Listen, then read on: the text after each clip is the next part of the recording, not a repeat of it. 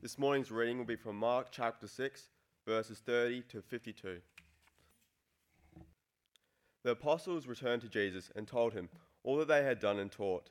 And he said to them, "Come away by yourselves to a desolate place and rest a while." For many were coming and going, and they had no leisure even to eat. And they went away in the boat to a desolate place by themselves. Now many saw them going and recognized them, and they ran there on foot from all the towns and got there ahead of them.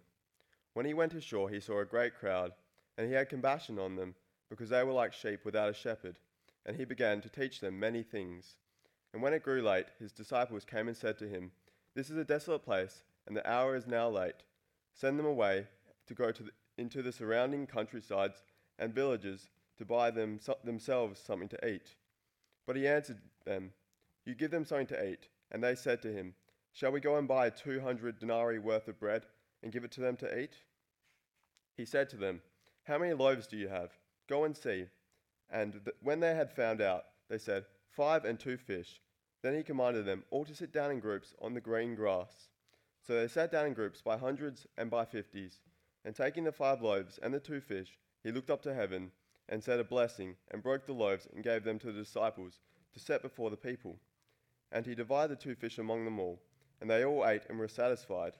And they took up 12 baskets full of broken pieces and of fish. And those who ate the loaves were 5,000 men. Immediately he made his disciples get into the boat and go before him to the other side of Bethsaida, while he dismissed the crowd, and after he had taken leave of them, he went up on the mountain to pray.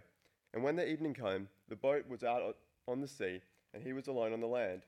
And he saw that they were making headway, painfully, for the wind was against them. And about the 4th watch of the night he came to them, walking on the sea, and he meant to pass by them. But when they saw him walking on the sea, and they thought it was a ghost, and cried out, for they all saw him and were terrified. But immediately he spoke to them and said, "Take heart, it is I, do not be afraid." And he got into a boat with them, and the wind ceased, and they were utterly astounded, for they did not understand about the loaves, but their hearts were hardened. Morning, everyone. Thank you, Samuel.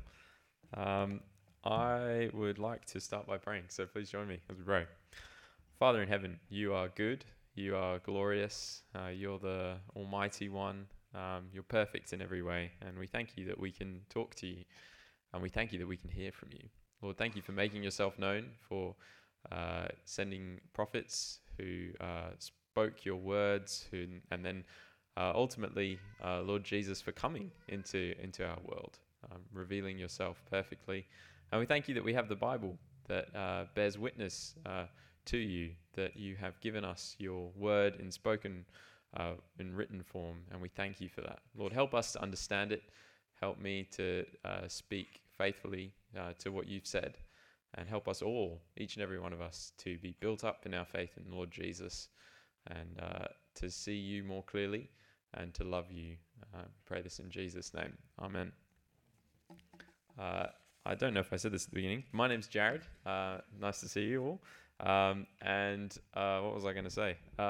Yes. Have you ever been lost? Like really lost? Like maybe you've gone into the bush and then someone's left you there, and maybe all you have is I don't know, a pair of scissors or something, and your job is to find your way back, and the trees all look the same, and it doesn't matter how many times you walk around, you start to see things, and you're like, man, this looks familiar, but I have no idea where I am. I was trying to think about times when I was lost, and I couldn't think of too many. I don't know, maybe that's just because I'm forgetful, but how many people have actually been really lost, like properly lost? Yeah, cool, nice. Yeah, I'll have to think some more and try and think of some occasions. But that's a bit like what the people were like today, the people that Jesus ministers to, that he talks to. He describes them as being like sheep without a shepherd. And if you think, what a sheep without a shepherd, they're lost.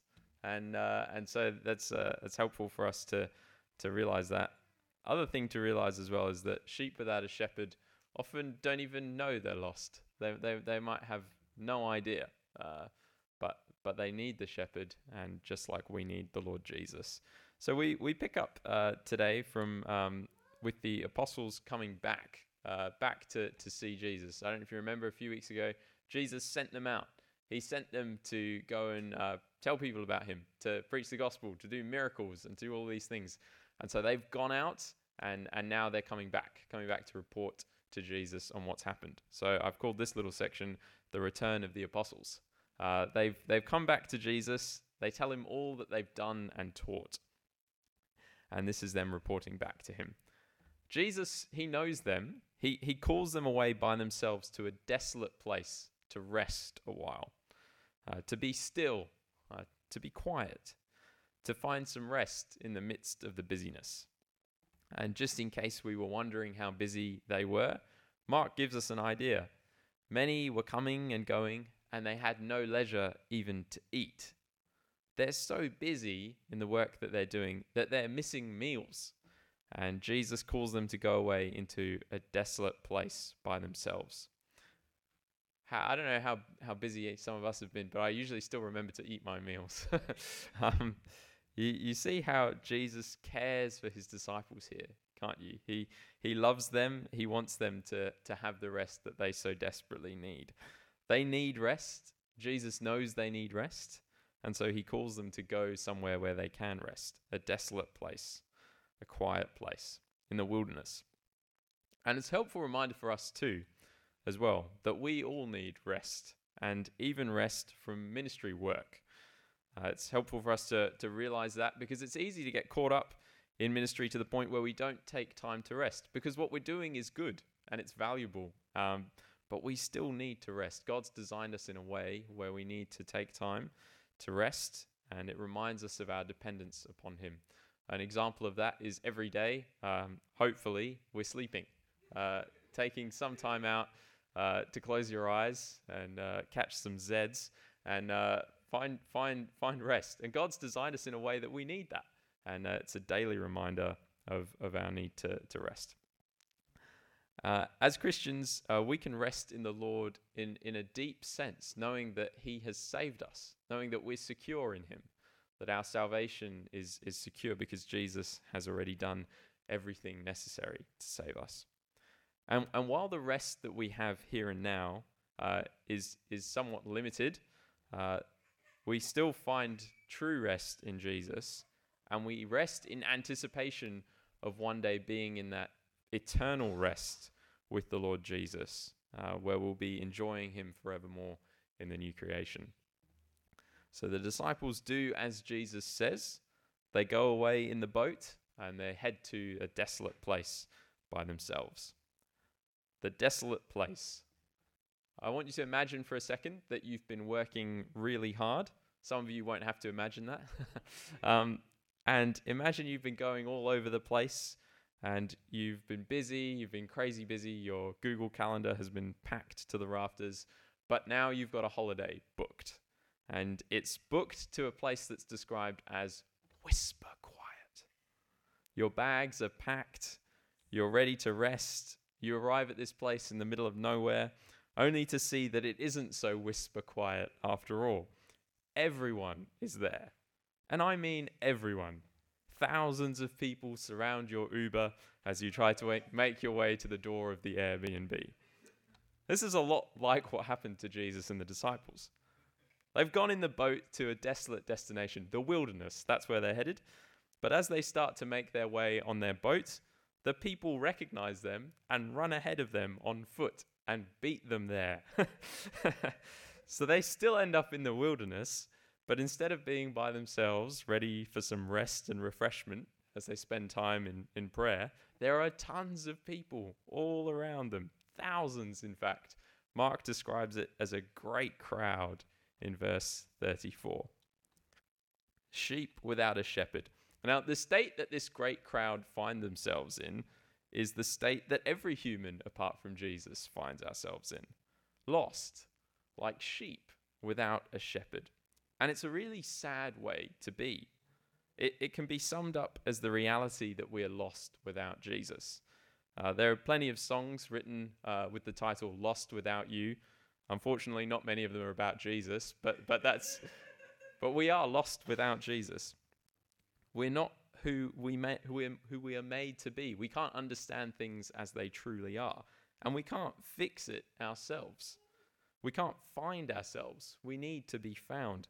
We're sinners living in opposition to God, but often oblivious to that reality. Some of the words that you could use to describe sheep without a shepherd would be lost, without direction, not knowing where to go, not knowing where we are. Exposed, without protection, standing ready at the mercy of wolves without that protection. Hungry, without nourishment. The shepherd feeds the sheep. Harassed, troubled, bothered, weary, tired, helpless, downcast, in desperate need. That's the sheep without the shepherd. The shepherd's solution. Do you notice Jesus' response to those who are like sheep without a shepherd? He doesn't berate them for it. He doesn't see those who are in need and look down on them. He isn't laughing at them. He has compassion on them. He cares for them. It's the same word used to describe the compassion the Father has on the prodigal son in Luke 15. That's the one where he runs and rugby tackles his son and gives him all the kisses and puts the robe on him and kills the fattened calf. He loves his son. His son who was lost is then found. That same word, that compassion, is the word describing the way that Jesus looks at these lost sheep with compassion.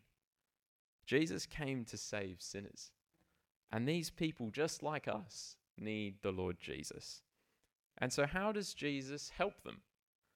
Jesus doesn't only feel compassion for them, he does something about it. He does something to address their need. So what does he do? He teaches. Jesus sees these people who are like sheep without a shepherd, and he, as the ultimate good shepherd, gives the people exactly what they need.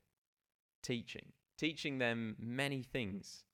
He speaks spiritual truths to these lost sheep that they may be found. Jesus tells them the massive news of salvation in him. They are sinners, and he, the Saviour King, is here. Jesus is the good shepherd who feeds these starving sheep with his teaching. And he tells them of his loving coming to sacrifice himself to save them. Jesus is the shepherd who lays down his life for the sheep. And he comforts the downcast. He finds these lost sheep. He brings them back into his fold. What a kind and compassionate Saviour Jesus is. He finds the lost sheep, he welcomes them, he feeds them, he nourishes them. The other sheep chime in. The disciples look at their sundials, or maybe just the fact that the sun is going down, and they say to Jesus, look, it's getting late. We're in the wilderness. We're here for our retreat anyway. Send the people away to the other places in the surrounding areas so that they can go and buy some food. It's great that you've been teaching them and all, fantastic, but they must be starving. Send them on their way. This was meant to be our holiday, remember? But they've missed the point, haven't they? They're so focused on the physical food, they miss that here Jesus, who is the bread of life, is giving the sheep the greatest food that they could ever need. Spiritual nourishment of the massive news of salvation in Jesus. To send the people away now would be to take them away from exactly where they need to be, hearing from Jesus. The sheep need to be where they are, with the shepherd in the fold, not being sent out. But the disciples say this anyway. And you notice that Jesus tells them, you give them something to eat. I love that. And once again, they misunderstand and they ask, well, should we go and buy 200 days' wages worth of bread for these people? They underestimate Jesus. Jesus feeds them again. We've already seen how Jesus has spiritually fed them, and now we're going to see how he feeds them again. Jesus patiently and graciously asks how many loaves they have. And they say 5 and 2 fish. And then Jesus does the miraculous. He commands the people to sit in orderly groups by hundreds and 50s, and he does a miracle of creation.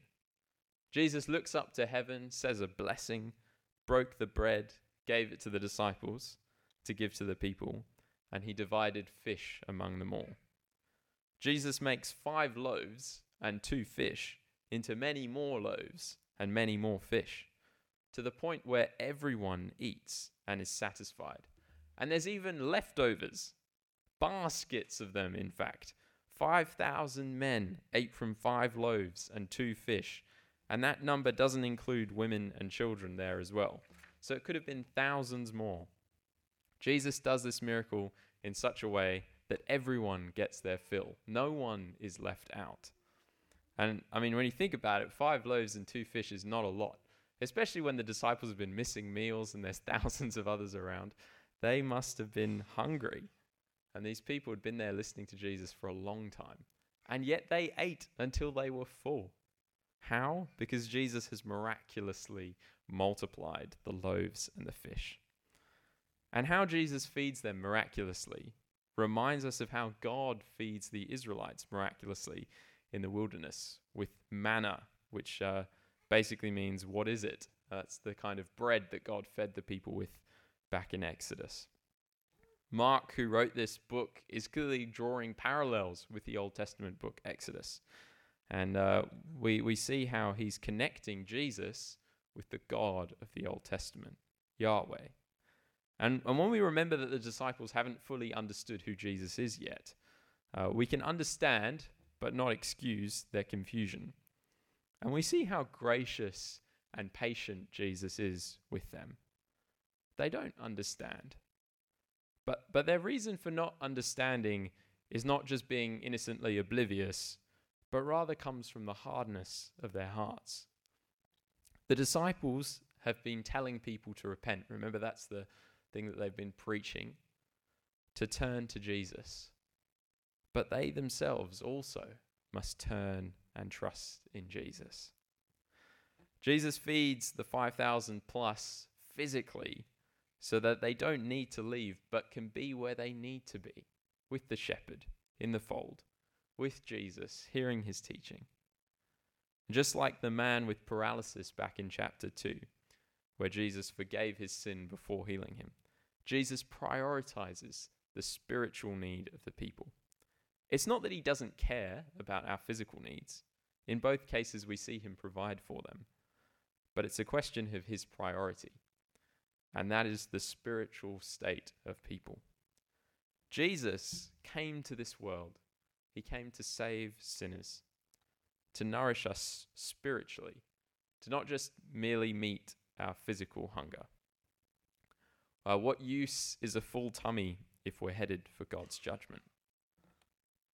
And even lack of food to the point of death need not frighten the one who is secure in this life and in the life to come in the Lord Jesus. Jesus sends them away and goes to pray. Jesus sent the disciples away immediately. No dilly-dallying here. They're to get back in the boat and go before Jesus back to the other side, to Bethsaida, the place where Andrew and Peter came from. And so Jesus sends them on their way, but he stays behind to dismiss the crowd. The loving shepherd sends his tired and weary disciples away. And then this crowd that he's fed both physically and spiritually, he then dismisses them as well. And once again, we see Jesus' compassion, his care to let his disciples go ahead and to stay behind, to address those who were like sheep without a shepherd one more time. And after Jesus does this, he goes up on the mountain to pray. Isn't that so interesting? Jesus goes to pray. He goes to commune with his heavenly Father and with the Holy Spirit on a mountain by himself to pray. Jesus is fully human. And so just like he needs sleep, he needs prayer. And Jesus is fully God. So his prayers give us a glimpse into the eternal, loving relationship of the Father, the Son, and the Spirit. When we think about Jesus going alone to pray, there are 2 really helpful things to take away. Firstly, Jesus is ever interceding for us with the Father. Jesus is praying for us. That's a bit mind-blowing, trying to get our head around that, but when you think about that, that's awesome.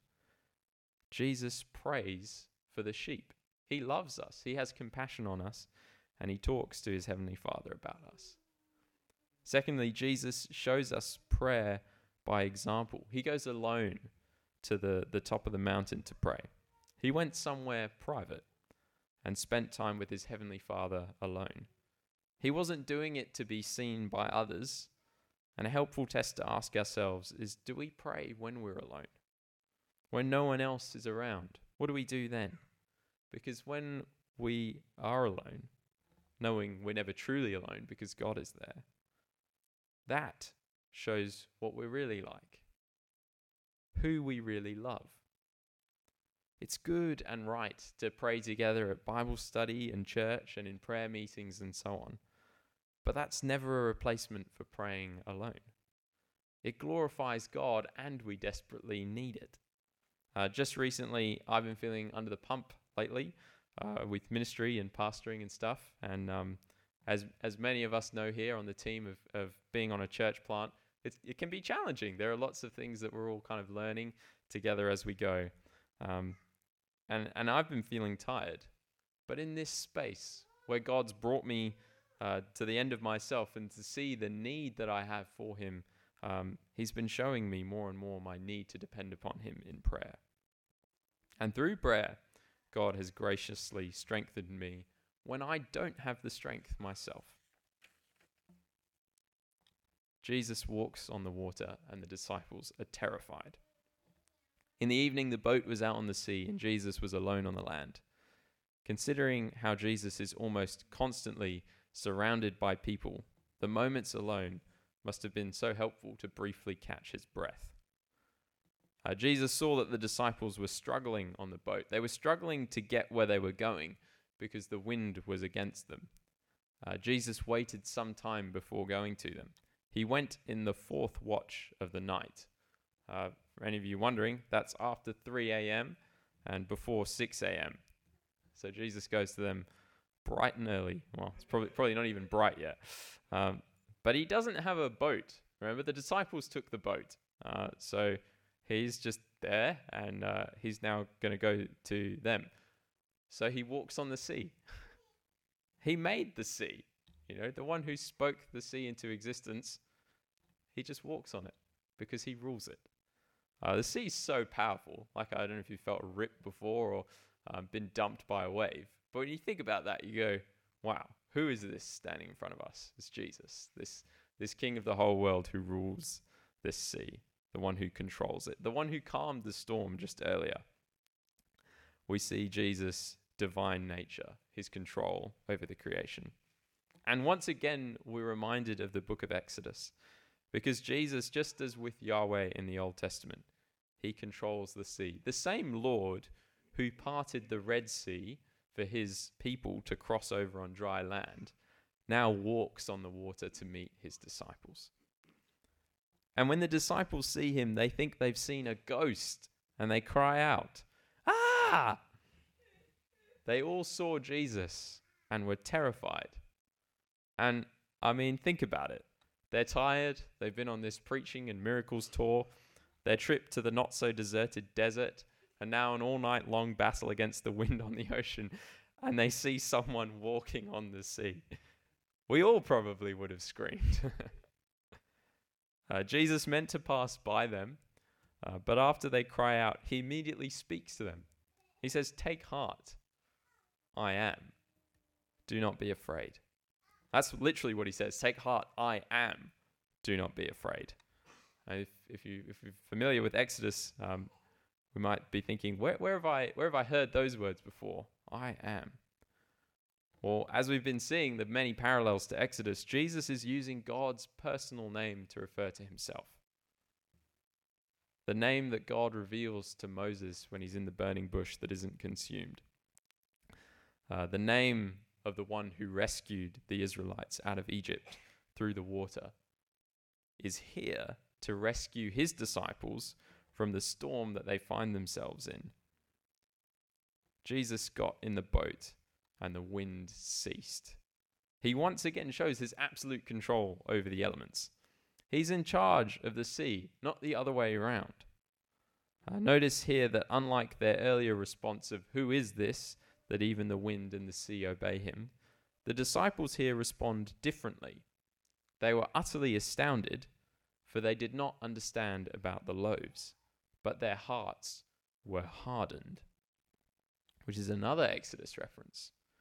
Pharaoh's heart was hardened, and now the disciples' hearts are hardened. In the face of overwhelming evidence of the Lord's divinity and rule shown through the plagues, Pharaoh had a hard heart. He refused to recognize the Lord. He would not let the people of Israel go.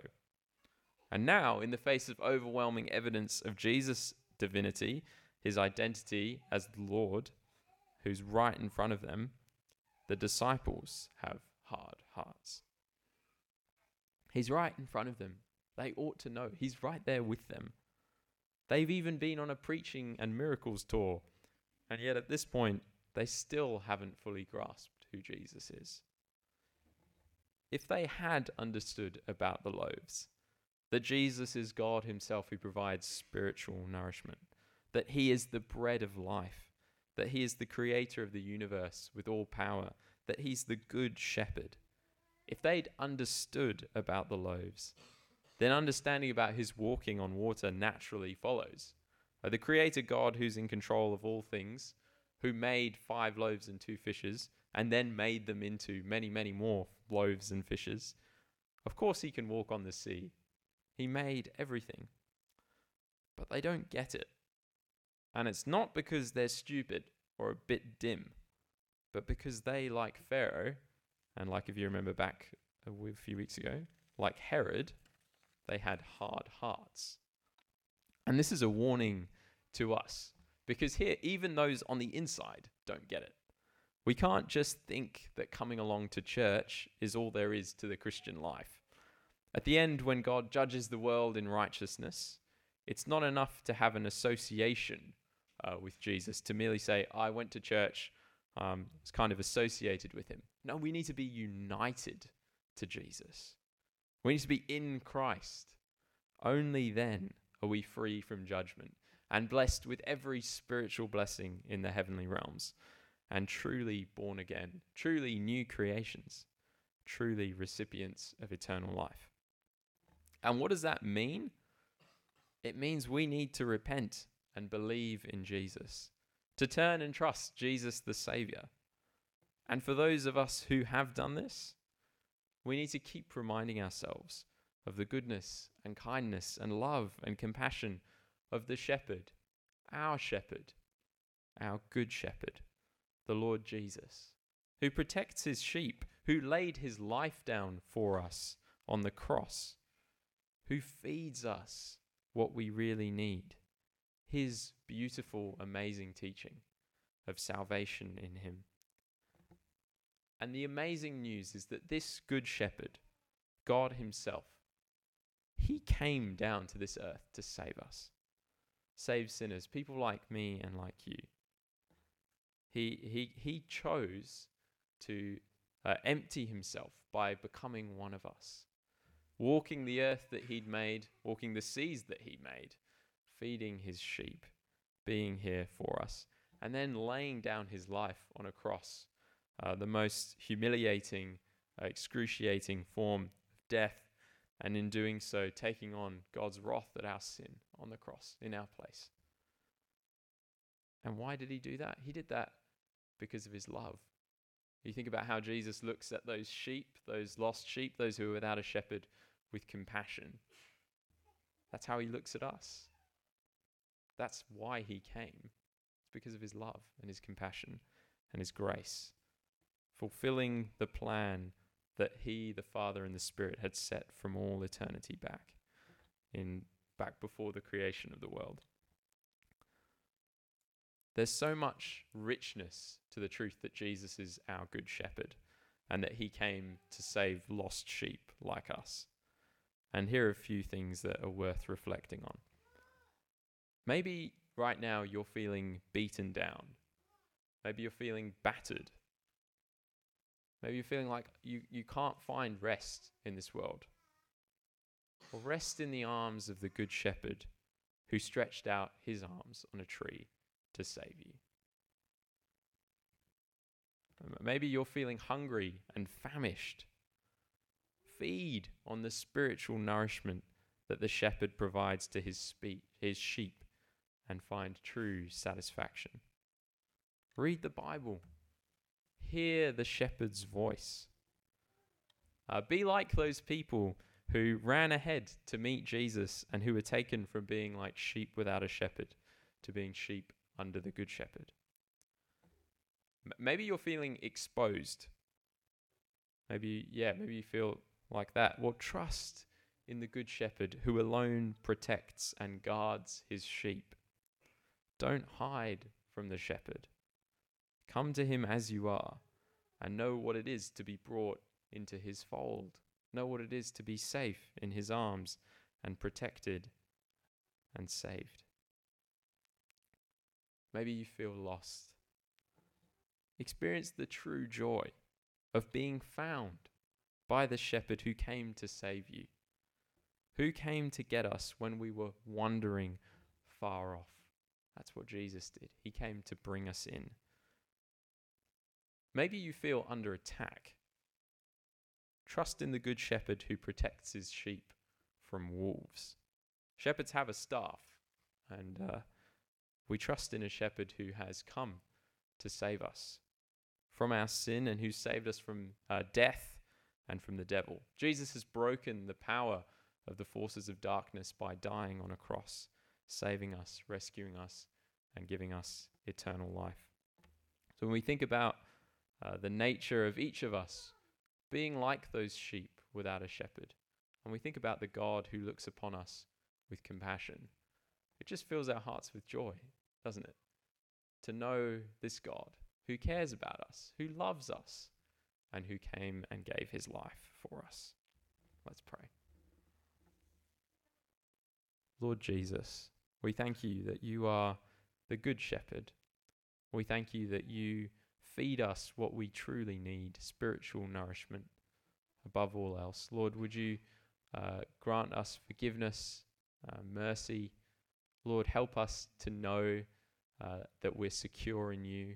Lord, if any of us are feeling lost, Lord, help us be found in you.